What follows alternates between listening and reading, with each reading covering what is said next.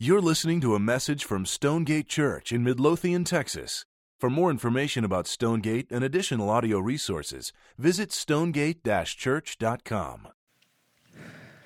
Okay, we are going to be in Romans chapter 8 today. So if you want to go ahead and turn there, that would be helpful to have that out and open on your lap. But before we get there, we want to take a moment to recognize our mothers. And so, it's interesting. When you think of God pens 10 commandments, he's going to write 10 of them. One of the 10 commandments, the fifth commandment, is the commandment to honor your father and your mother. And I am just grateful we live in a time and place where that is like a national kind of little holiday that kind of just gives us a visible and tangible reminder of what it's going to look like to live out that commandment. And so this is one of those days where we get to be reminded of, yes, that fifth commandment should be our life. We should be living in that fifth commandment. And so in saying that, if you're a mom in the room, I want you to stand where you are. For all of our moms in the room, I want you to just go ahead and stand right there. And let's just thank them.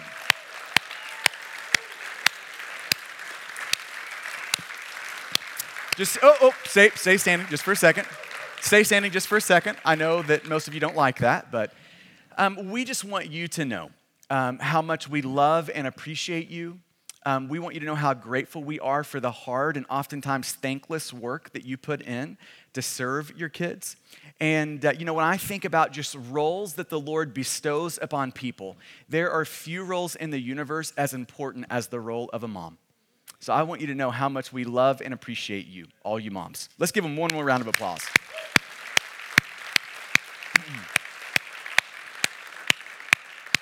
And I also know that today is a hard day for many people because you want to be moms. And you're just, by the providence of God, you're just not yet for whatever reason. Or for some, it brings back lingering moments and just memories of moms that we've lost. So I know that in one way, this is a great day for celebration. And in another way, it just brings much to mourn and grief for so many in the room. So I'd like to begin by praying for our moms and by those who's wanting to be moms, those who are remembering moms today. So would you join me in that? Father, we are so grateful for our moms. And God, I pray that today you would bless them. God, that even more than them hearing it from their sons or daughters, Father, I pray that our moms would feel a deep sense of affirmation from you today. That they would hear your voice say what a crucial and vital role being a mom is. And so, Lord, would you pour out grace upon them? God, I pray that through your Spirit, you would be affirming and thanking them, and they would be feeling in a very deep way from you a yes to their work. And it's in your good name that we ask that. Amen. And to our moms, on the way out, we have bought you a little resource this morning, and we're going to pass them out on your way out. You can also get these at the resource table or the Connection Central table on your way out. But it is, and you can just kind of, just depending on your stage of motherhood and all that, you can kind of see if this would apply to you and that you'd want this. But it's essentially just a resource that helps you parent to the heart. Like if the heart is what you're after as a parent, you need to think about that. How do you parent beyond behavior and all the way down to the heart? So it's a resource that will help you just think through some of that. How do you address these sort of behaviors in a way that don't just modify their behavior, but actually get down to the heart of what is causing that behavior? So on the way out, we're giving you this morning or on the resource table, Connection Central table, so we would love for you to take one of those. Okay, we are to Romans chapter 8. This is where we are going to spend our time this morning, Romans chapter 8. Now, when you start in Romans chapter 8 and you come down to verse 5, which is where we're going to be this morning, one of the things that you see about verse 5 is it starts with the word for. So that is alerting us. Verse 5 is alerting us what we're about to read in verses 5 through 8, which is where we're going to be today, is connected back to 1 through 4. So I want you just to look down at your text and just read verses 1 through 4. And as you're doing that, I just want to summarize what 1 through 4 are getting at. In Romans chapter 8, verse 1, Paul is announcing news that will make your heart sing. He's announcing there is therefore now no more condemnation for those who are in Christ Jesus. He is saying that for all of those in Christ, regardless of how deep and dark your sin is, the Lord has hoisted over your life the banner of no condemnation. And you get to live under that banner for the rest of your life. That the sin that used to condemn you, The law that used to provoke that sin and call out that sin. Regardless of anything the laws now are used to say, God has lifted up that banner that says no condemnation. Then you get to verse 2. He announces another set of good news. For the law of the Spirit of life has set you free in Christ Jesus from the law of sin and death. He is announcing your liberation. Verse 1, no condemnation. That banner is hoisted over your life. Verse 2, the second banner hoisted over your life is that you have been liberated. Grace has invaded the fortress of sin and Satan. He has set free the dungeon doors. We have walked out of those dungeon doors free to live with God. It's announcing there is no more, dominion of sin in your life. Sin no longer reigns in your life. Now that begs the question, how in the world did God do that? How can God lift that banner over my life in light of who I have been and even in some ways still are? How can that be true? Verse 3 answers the question how that can be true. For God has done. If you want a 4-word summary of the gospel, there it is. For God has done. If you're in Christ, it is not because you're smarter than your neighbor.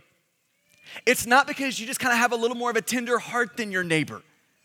It's not just because you kind of put things together faster than other people. That is not the reason you're in Christ. It's not the reason you're living under banners of no condemnation and liberation. That is not the reason. If you're in Christ, there is only one reason for it, and it's the first 4 words of verse 3. For God has done. Because he has done that. That's the reason you are. And what has God done? For God has done what the law, weakened by the flesh, could not do. By sending his own son in the likeness of sinful flesh and for sin, he condemned sin in the flesh. How did God raise the banners of no condemnation and liberation over our life? He did that by sending his son to live a perfect life in our place, to die on the cross in our place, risen from the dead on the 3rd day. Now how does that work itself out? When we come to God with the empty hands of faith, God says this, I'll make a trade with you. I'll take all of your sin if you'll be humble enough to give it to me. I'll take all of your sin. And in return for all of your sin, I'll give you all the righteousness of my son. I'll treat you like my son. If you'll bring your sin to me, I'll treat my son like he's you in your sin, and I'll treat you as well as I would my beloved son. Would you be willing to make that deal? This is how God has hoisted the banner of no condemnation and liberation. Then you get to verse 4, and it starts with in order that. That's purpose. So why has God saved us? Why has God redeemed us? Why has God sent his son? What is the ultimate purpose of that? He says it in verse 4, in order that the righteous requirement of the law might be fulfilled in us. God saved us not so that we would go on living however we want. That's not the reason he has saved us. He has saved us so that we would now live as he wants. That we can now actually live a life that is pleasing to the Lord. Now, who can live a life pleasing to the Lord? He says it, the last phrase in verse 4. It's those who walk not according to the flesh. If you're walking according to the flesh, you cannot fulfill the righteous requirement of the law. You cannot live a life pleasing to God. But who can live a life pleasing for God? Not those who walk according to the flesh, but those who walk according to the Spirit. That's whose life pleases God. That's whose life is fulfilling the law that used to condemn us. Now those who are walking according to the Spirit, that law is now a friend that counsels us. Now that last phrase, those who walk according to the flesh, or not according to the flesh, but according to the Spirit, that is the phrase that the next 4 verses are going to unpack for us and untangle for us. Verses 5 through 8 are really an explanation of verse 4. Okay, so then we get to verse 5. Here's the explanation of verse 4. For those who live according to the flesh set their minds on the things of the flesh. But those who live according to the Spirit set their minds on the things of the Spirit. For to set the mind on the flesh, it is death. But to set the mind on the Spirit is life and peace. For the mind that is set on the flesh is hostile to God, for it does not submit to God's law. Indeed, it cannot submit to God's law. For those who are in the flesh, they cannot please God. One of my favorite guys in church history wrote like a 300-page book on this little passage. I'm about to do it in 3 statements. Here we go. 3 statements. I want to just put this in 3 categories as we're thinking through these 4 verses. Here is category number 1 I want you to think through. That Paul is illustrating the 2 mentalities the two mentalities that everyone lives by.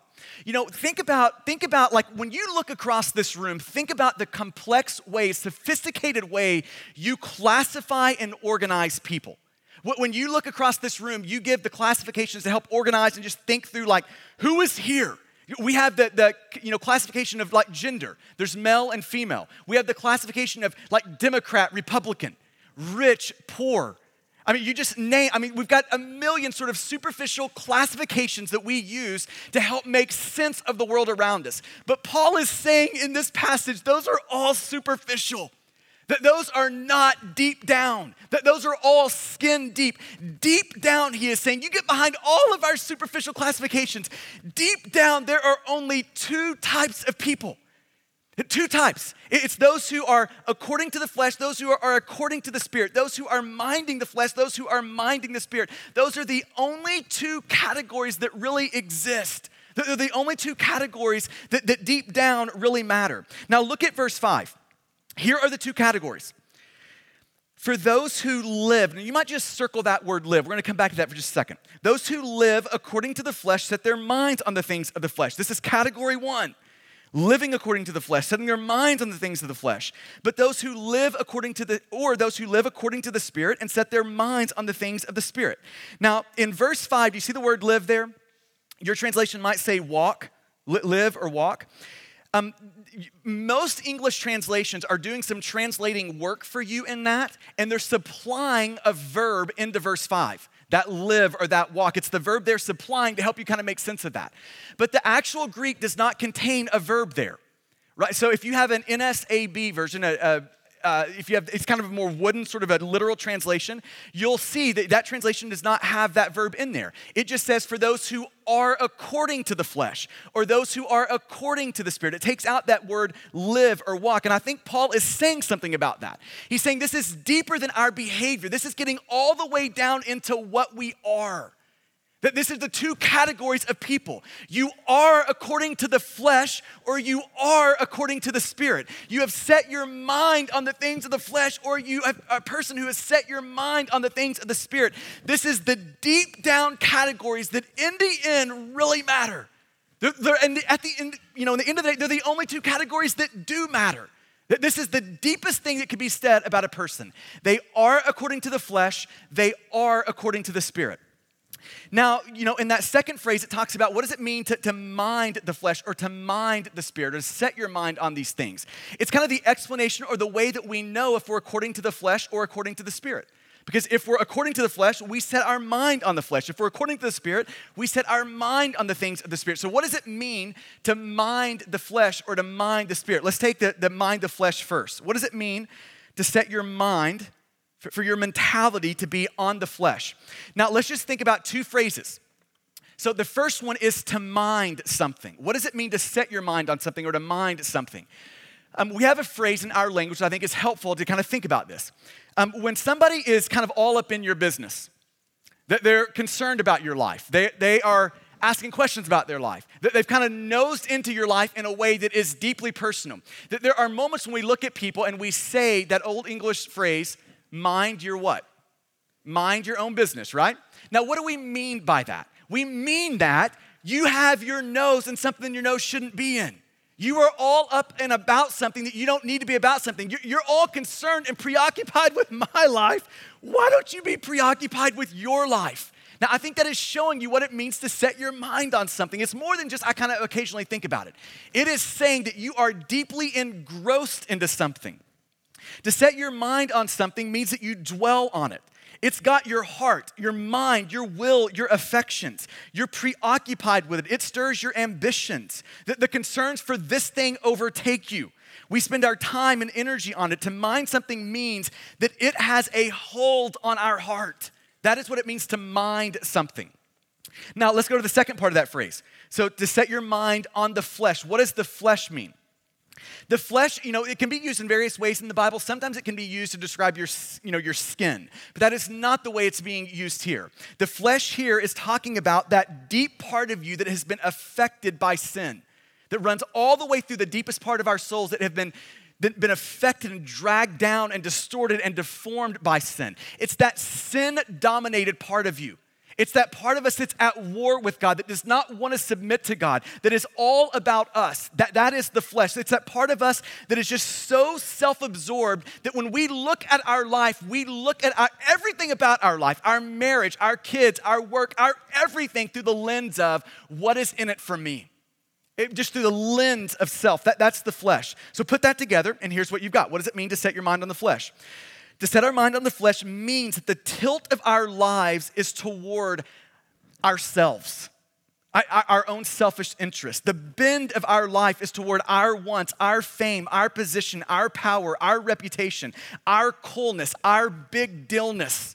It's just that part of us that when we set our mind on the flesh, it is just all about us, all about our glory, our fame. It's a way of living, a way of thinking that says earthly things pay the greatest and please the most. You know, if we used an old English word for it, we would call it like worldly thinking. That is what it means to have your mind set on the flesh. To set your mind on the flesh is to live your life, and I think this is key, without God. Without reliance upon God, without dependence upon God, not to the glory of God. Your life is about you, not about God. It is strangely void of God when we set our mind on the things of the flesh. Now, on the other hand, if that's what your mind on the flesh looks like, what does the mind on the spirit look like? To have your mind set on the spirit means something supernatural has happened to you. You have been invaded by grace, and now the Spirit of God dwells in you. He reigns in you, and He is now shaping what you think about. Your life is no longer dominated by the flesh. It is now dominated and controlled by the Spirit. He is the new reigning master in your life. That native sense of big dealness that we all are born with. You're born with it. I'm born with it. You know what I'm talking about? That native sense of like, we are the man. And everybody else needs to recognize that native sense of big dealness has been dethroned and the Spirit of God has been installed and enthroned in your life. If you want to think about what it means to set your mind on the things of the Spirit, I think we need to think about what is the Spirit's mind set on. Because to set your mind on the Spirit means that we are setting our mind on the things that the Spirit's mind is set on. So we need to think about what does the Spirit do other than make Baptists and Presbyterians really nervous? Like what does the Holy Spirit actually do? Let me just run through a few things. John 16, 14 and 15. The Holy Spirit glorifies Jesus and reveals Jesus. John 14, verses 12 through 16. The Holy Spirit gifts us to do the ministry like Jesus. John 14, 26, the Holy Spirit reminds us of Jesus. In Acts 1:8, the Holy Spirit empowers us to tell the good news of Jesus. In 1 Corinthians chapter 12, the Holy Spirit leads us to understand that Jesus is our Lord. In Romans 8, the Holy Spirit empowers us to live like Jesus. Do you kind of get the sense of what the Holy Spirit is about? The Holy Spirit is about Jesus, about exalting Jesus, about lifting up Jesus. His mind is set on how do I make Jesus look great in the world. That is what the Spirit's mind is on. So to say that our mind is on the Spirit means that our mind is on Jesus. How can we make Jesus look great in the world? What weakness can we embrace in our life so Jesus can show Himself to be strong in our life? How can we exalt Jesus? How can we lift up Jesus? How can we do that with our life? That is what having a mind set on the Spirit is. No longer dominated by you and the flesh, but now on the Spirit and the concerns of Jesus. I love how Ray Ortlund, he says it this way. One person's whole orientation, the fleshly person, whole orientation to life is centered on earthly things offering earthly payoffs. And the other's whole orientation to life is centered on spiritual things promising heavenly payoffs. One person's heart is charmed and fascinated and rewarded by the treasures of this world. And the other person's heart is charmed and fascinated and rewarded by the treasures of a higher world. Now, let me just apply this and clarify one thing here. When you are thinking about what Paul is saying, it is vital that you see the primary point he is making. His primary point is not, if you're kind of like, a lot of your life, you're a Christian, and a lot of your life is like shaped around setting your mind on the Spirit, but every now and then you fall into kind of setting your mind on the flesh. You need to like set your mind on the Spirit more. That is not his primary point. Paul's primary point in verses 5 through 8 is to say, this is who a Christian is. You're either according to the flesh and you're not a Christian, or you're according to the Spirit and you are. But what a Christian is a person who is according to the Spirit, who's got their mind set on the Spirit. That's what a Christian is. It's not just that we should do this more. It's like, this is not elite level Christianity. This is what it means to be a Christian. Our mind is set on the things of the Spirit. Now, that just makes us all, it should, I think this is one of the applications of this passage, is for all of us to step back and just ask the question, if that is how Paul defines a Christian, am I a Christian? Are you a Christian? Am I a Christian? And when you're answering that question, don't just look back at your past and think, man, there was some moment where I had this emotional experience with God. I did something with the Lord. You might have become a Christian then, but that's not how you know that you're a Christian. You know that you're a Christian because you're looking at your life and you're seeing this sense of the Spirit now reigns in me, and it's like my mind, what I'm thinking about pursuing, that the tilt of my life is now toward the things of God. That's how you know. This is how you can evaluate, am I a Christian? And I'm not talking about just taking a snapshot of your life. I'm talking about the panoramic picture of your life. Is the tilt toward God? Is the bend of your life dominated by the flesh and you, or is it bent toward God? He's saying this is what a Christian is. They are according to the Spirit. They're not according to the flesh. Statement number 2, or point number 2. Each mentality produces fruit. Each mentality produces fruit. So if you are according to the flesh and you're setting your minds on the things of the flesh, it produces certain things in your life. And if you're according to the Spirit and setting your minds on the things of the Spirit, it produces certain things in your life. And verse 6 is the explanation of that. For to set the mind on the flesh is what? Death. But to set the mind on the Spirit is what? Life and peace. There it is. There's the fruits. Let's take the flesh first. The mind that is set on the flesh produces death. This is the end game. This is what it does in our life. It produces death. The flesh promises so much.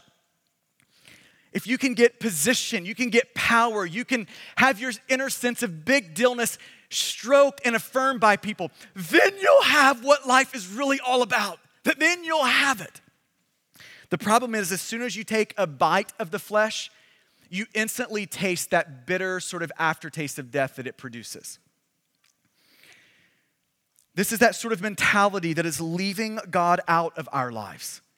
And Paul is saying here that mentality that leaves God out of our life, here is what it does. It produces death and ruin in our life.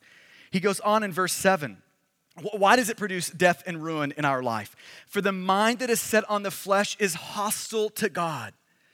Now that explains, I think, a lot of what it means to be rooted in the flesh as opposed to the Spirit. To be rooted in the flesh means that there is an innate hostility toward God that we are living with. Now think about what that hostility looks like. It doesn't mean that you have to go around angrily cursing God. That's not what that hostility always has to look like. That hostility, I think, is rooted in a sense of control. Who is going to be the master in this thing? Are you the master or is God? Who gets the top seat in your life? Is it yourself or is it God? Who gets to call the shots in your life? Is it God or is it you? That is where the inbuilt hostility toward God really lies. We are all born with this inner sense of, there is no one that's going to tell me what to do. I don't care who you are or what name you go by, even God. That is the innate hostility that we are all born with. He goes on to explain this. For the mind that is set on the flesh is hostile toward God. What does that hostility look like? For it does not submit to God's law. It does not submit. It is saying, my life is my life. God, do not tell me what to do. It does not submit to God's law. Indeed, it cannot submit to God's law. Verse 8. For those who are in the flesh cannot please God. A life that is void of God, however good it looks on the surface. A life that is not lived in reference to God, a life rooted in the flesh, Paul is saying, it can never be pleasing to God. It cannot. This is the fruit of setting your mind on the things of the flesh. It's death. It's hostility toward God. It's a life that is never going to be pleasing to God, leading to our eternal ruin. That's the fruit of the flesh. Now, let's look at the fruit of the Spirit. In verse 6, he says two things of the fruit of the Spirit: life and peace. Let's take life first. This is one of the big themes that Paul develops in Romans. When he is talking about what it means to come with the empty hands of faith, trusting Jesus, receiving Jesus' righteousness, he'll always talk about it in these terms. It is producing life in us. We go from death to life. We have been buried in Christ's baptism in Romans 6, raised to walk in newness of life. He's talking about in this chapter that the Spirit does something. It sets us free from death, and it sets us free into life. It's one of the big themes he's got, that he's unpacking here. Now think about what he is saying in that. In saying that in Jesus, in the Spirit, life is produced. He is showing us that there are at least two ways to kind of operate and live. One you might call existing, and the other you might call living. And he is saying that there is only one way out of existence and into living.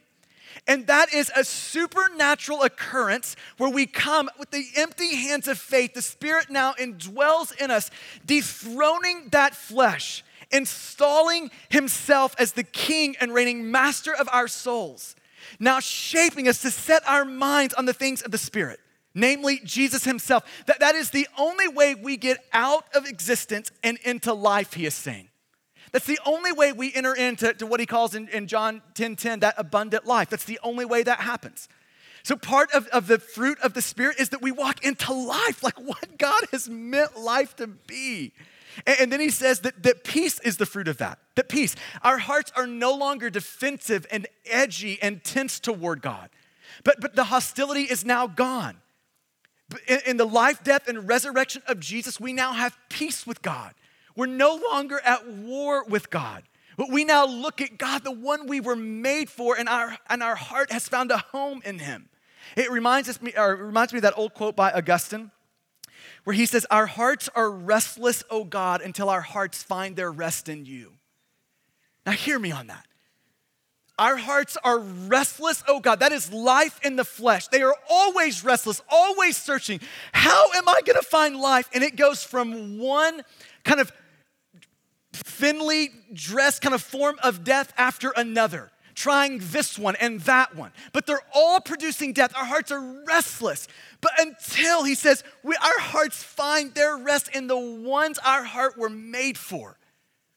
Our hearts are restless, oh God, until our hearts find their rest in you. This is how Ray Ortlund summarizes verses 6 and 7. He says, the complex network of convictions and desires and ambitions that make you, you, that shape your personality and order your priorities, they are either God neglecting or God enjoying. And Paul's point in verse 6 is that your basic orientation in life is either killing you, bringing about death in you, or it's energizing, bringing life and peace. Fixing ourselves on the rewards of this life dooms us to frustration and bitterness and emptiness. But when we turn away from this world and open our hearts wide to God and all that he offers us in Christ, we discover life and peace. So how do you know if your mind is set on the Spirit this morning? Just look at your life and ask the question, is your life producing death? Or is your life producing life and peace?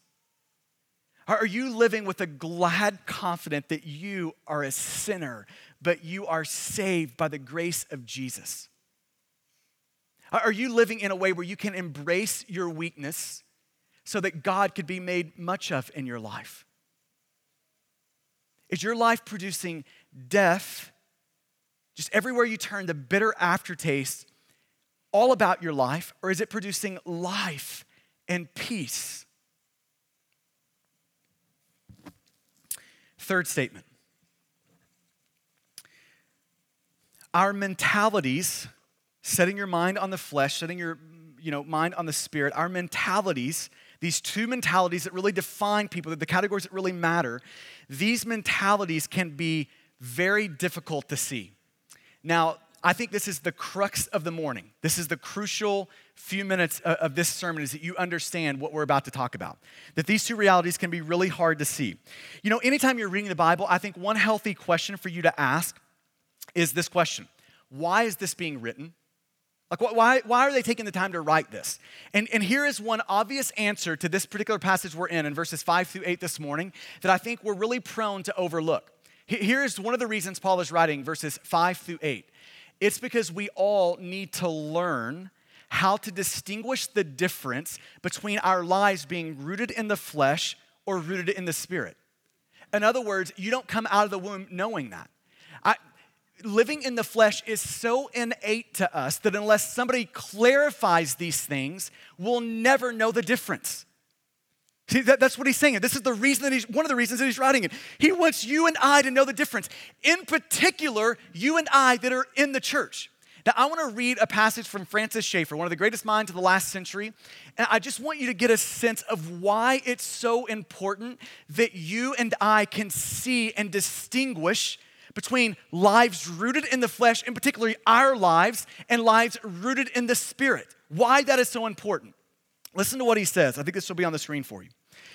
He says, the central problem of our age is not liberalism. He's writing in kind of the mid-1900s. Not liberalism or modernism, nor the old Roman Catholicism or the new Roman Catholicism, nor the threat of communism, nor even the threat of rationalism and the monolithic consensus which surrounds us. You just put any ism you want to in there. Individualism today, postmodern, we could just put all the isms in there. All the things that are outside the church. All the kind of cultural things that like to bleed into the church. Listen to what he says about that. All these are dangerous, but they're not the primary threat. The real problem, the primary threat is this: the church of the Lord Jesus Christ, individually or corporately. So you and I as a person that makes up this church family and our church family as a whole. Here is the main threat, is that our church, individually or corporately, tending to do the Lord's work in the power of the flesh rather than of the power of the Spirit. That is the main danger, that we would be people who are doing God's work in the wrong way, out of the flesh and not out of the Spirit. The central problem is always in the midst of the people of God, not in the circumstances surrounding them. Now hear that.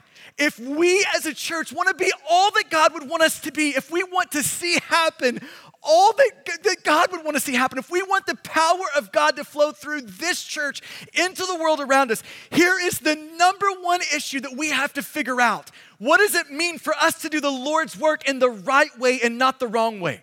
What does it mean for us to do the Lord's work not in the power of the flesh, but in the power of the Spirit? What does that mean? And here's the thing, it is not easy to discern. See, here's my number one just fear that you would have when you read Romans 8, 5 through 8. My number one fear is that when you think about, okay, so here's the life according to the flesh, set their minds on the flesh. Here's the life according to the Spirit, setting their minds on the things of the Spirit. Here's those two people. And then when you think about what it means to live in the flesh, my number one fear is that you would think like this. That is easy to see. It is those people who are like morally so bad, doing all those bad things. That is what people of the flesh look like. If you believe that, you are under a grave misconception. I want you to picture three categories of people. These are going to be on the screen for you. I want you to picture three categories of people. Category number one, they are people who are openly defying God. They're the people who it is obvious to see they are not living for the Lord. It is obvious to see that these are people who their life is immoral and they are breaking every commandment of God and kind of doing it on purpose. Okay, they are openly defying God. Here is category number two. They are openly serving God, but they're doing it out of the flesh. So they look good on the outside, but it is all about the flesh on the inside. And here's category number three. They are openly serving God, but they are doing it out of the Spirit. Now, here is the crucial thing that we have to see. Where is the dividing line in this, on that list? Where is the major dividing line that separates everything? But where does God draw the line on this list? How does he separate this list out? Most people think it is between 1 and 2, openly defying God or openly serving God out of the flesh, but that is not where God draws the line. God draws the line between 2 and 3.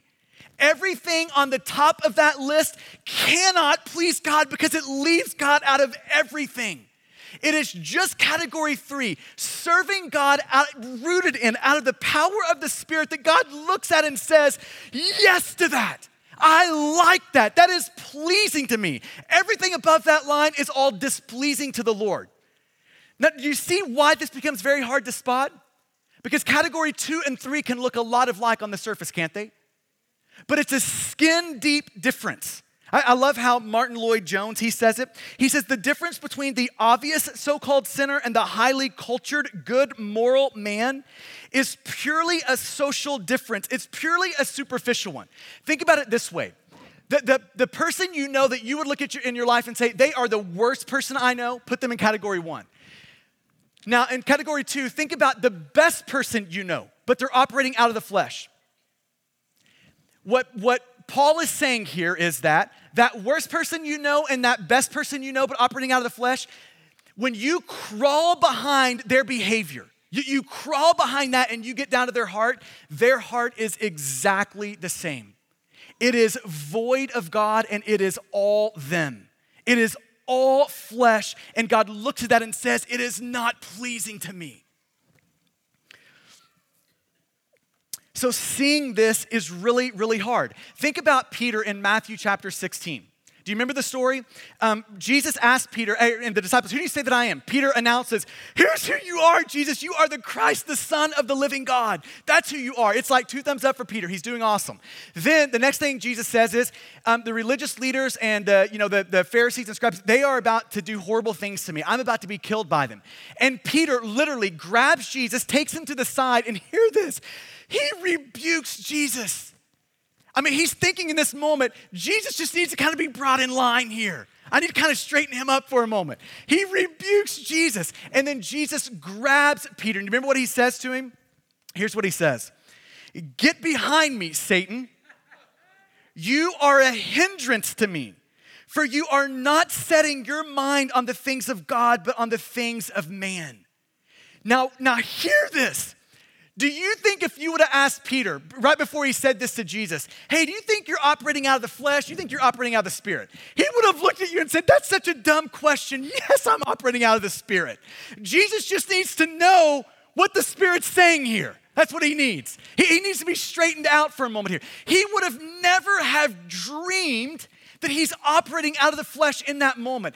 Jesus has to clarify for Peter, Peter, listen to yourself. Watch yourself. Do you not see that how you're talking, what you're saying has nothing to do with the Spirit and everything to do with the flesh?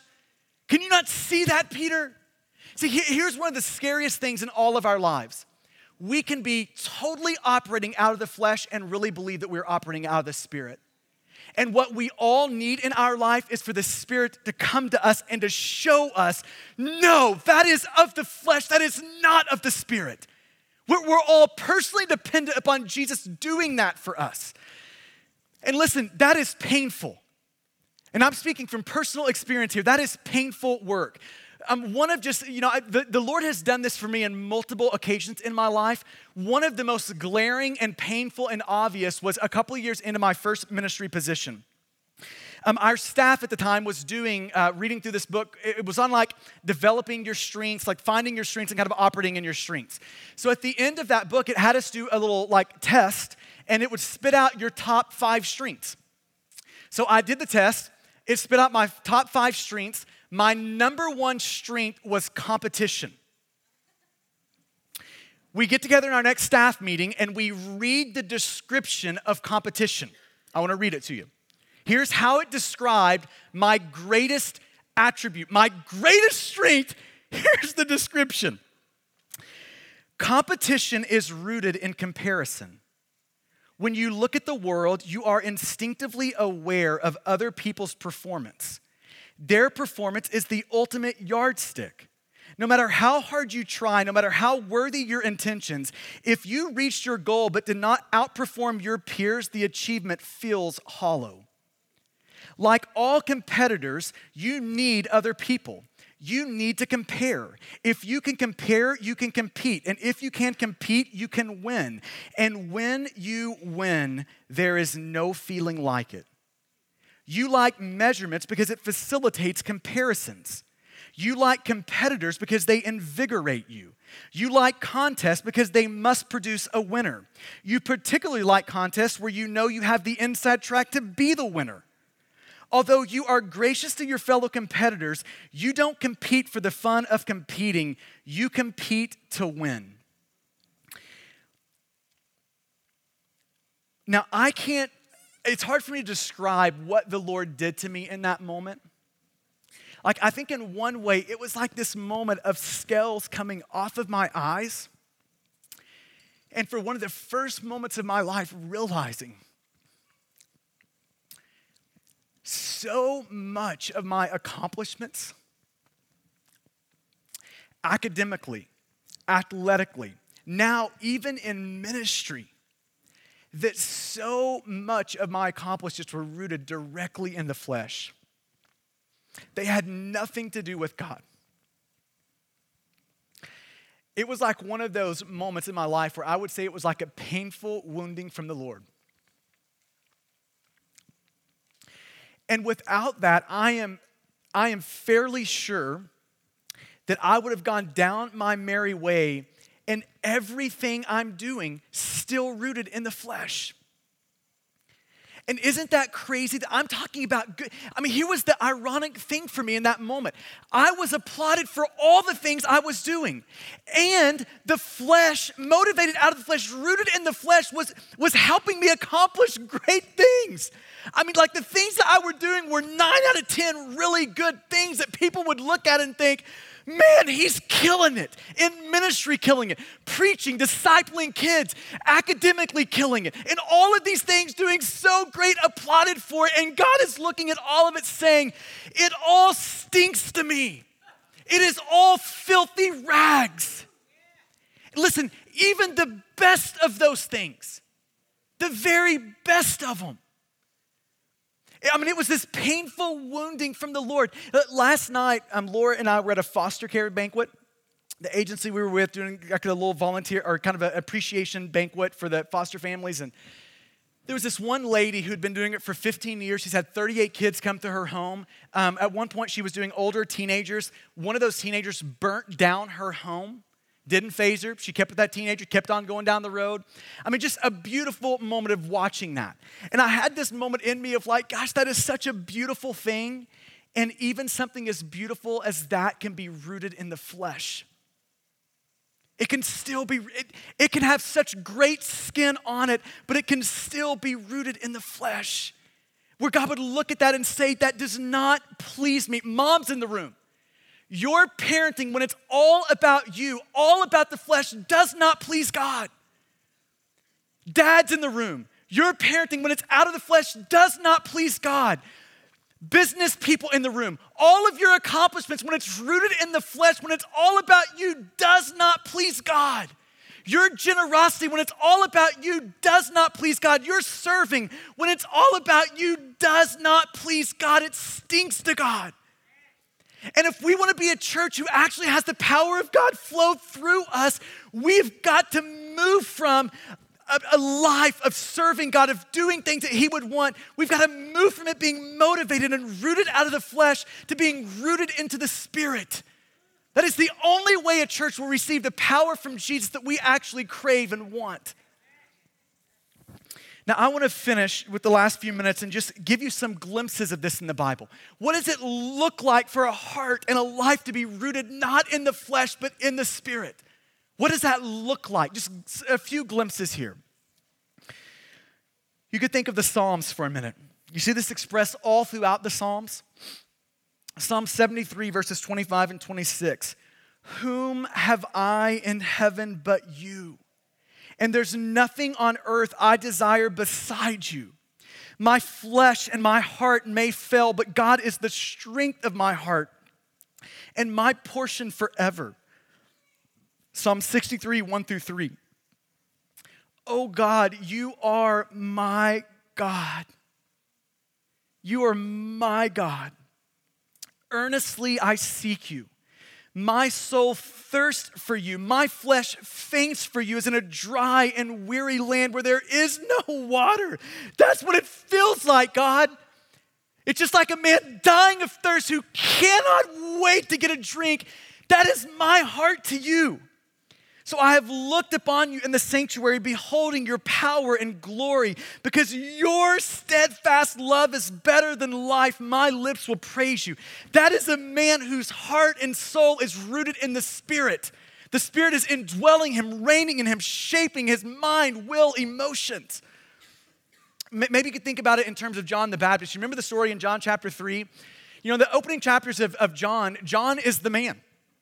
I mean, he is the big deal. People are flocking out to see him. He's got the massive crowds around him. He is preaching for Jesus' sake, pointing people to Jesus, but he is the deal. And then all of a sudden, Jesus shows up on the scene, and John is no longer the big deal. Jesus is now the big deal. All of John's followers are now running after Jesus. And one of John's disciples come to John and say, John, we've got a problem. We've got a bad problem. No one's following you anymore.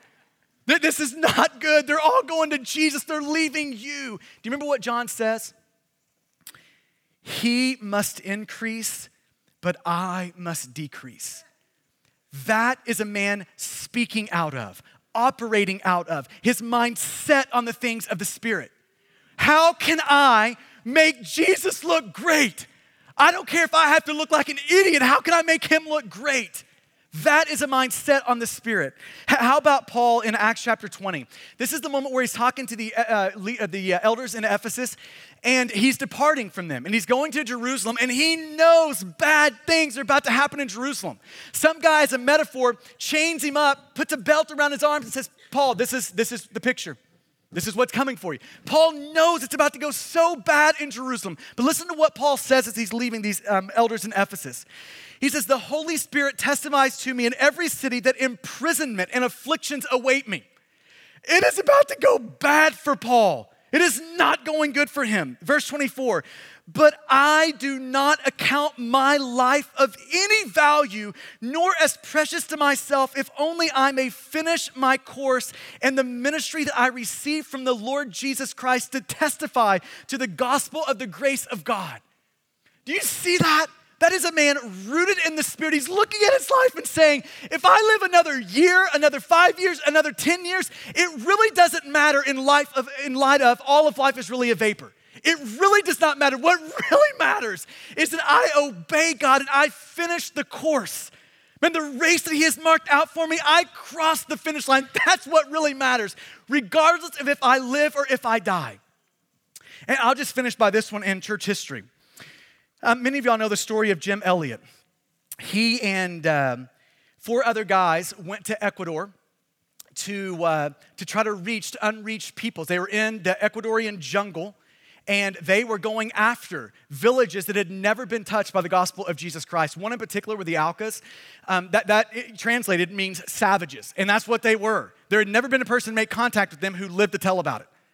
And so God put it in their heart to go down to that foreign place and to give their life to a group of people that were in the middle of nowhere. Nobody cared about what they were doing. No one was worried about what they were doing. Listen, these people had families.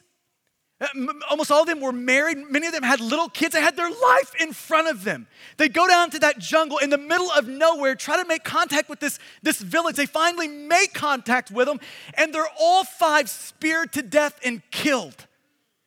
Now, what makes the person willing to do that? What creates that willingness in them? He wrote this 4 or 5 years before he went down. This is January 15th, 1951, several years before he was killed by the Auca Indians. He says, I walked out to the hill just now. It is exalting. It is delicious to stand embraced by the shadows of a friendly tree with the wind tugging at your coattail and the heavens hailing your heart, to gaze in glory and give oneself again to God? What more could a man ask? Oh, the fullness, the pleasure, the sheer excitement of knowing God on earth. I care not if I never raise my voice again for him, if only I may love him and please him. Perhaps in mercy he will give me a host of children that I may lead them through the vast star fields to explore his delicacies, whose finger, God's finger, set these stars burning.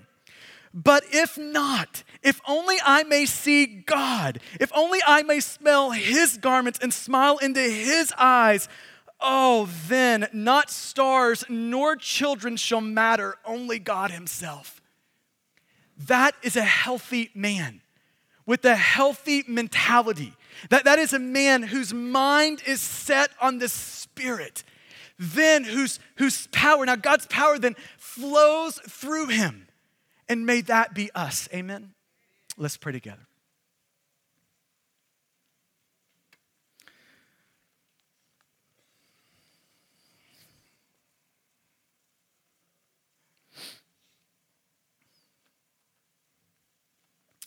I want to give you a moment just to allow the Spirit of God to speak to you in the ways that you need this morning. And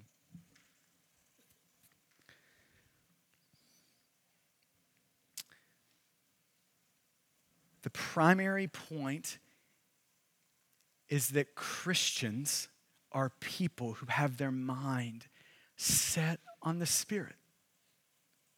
A supernatural thing has happened. The flesh has been dethroned. The Spirit of God now enthroned, shaping and reigning in our hearts so that now Jesus is the all-consuming passion of our life.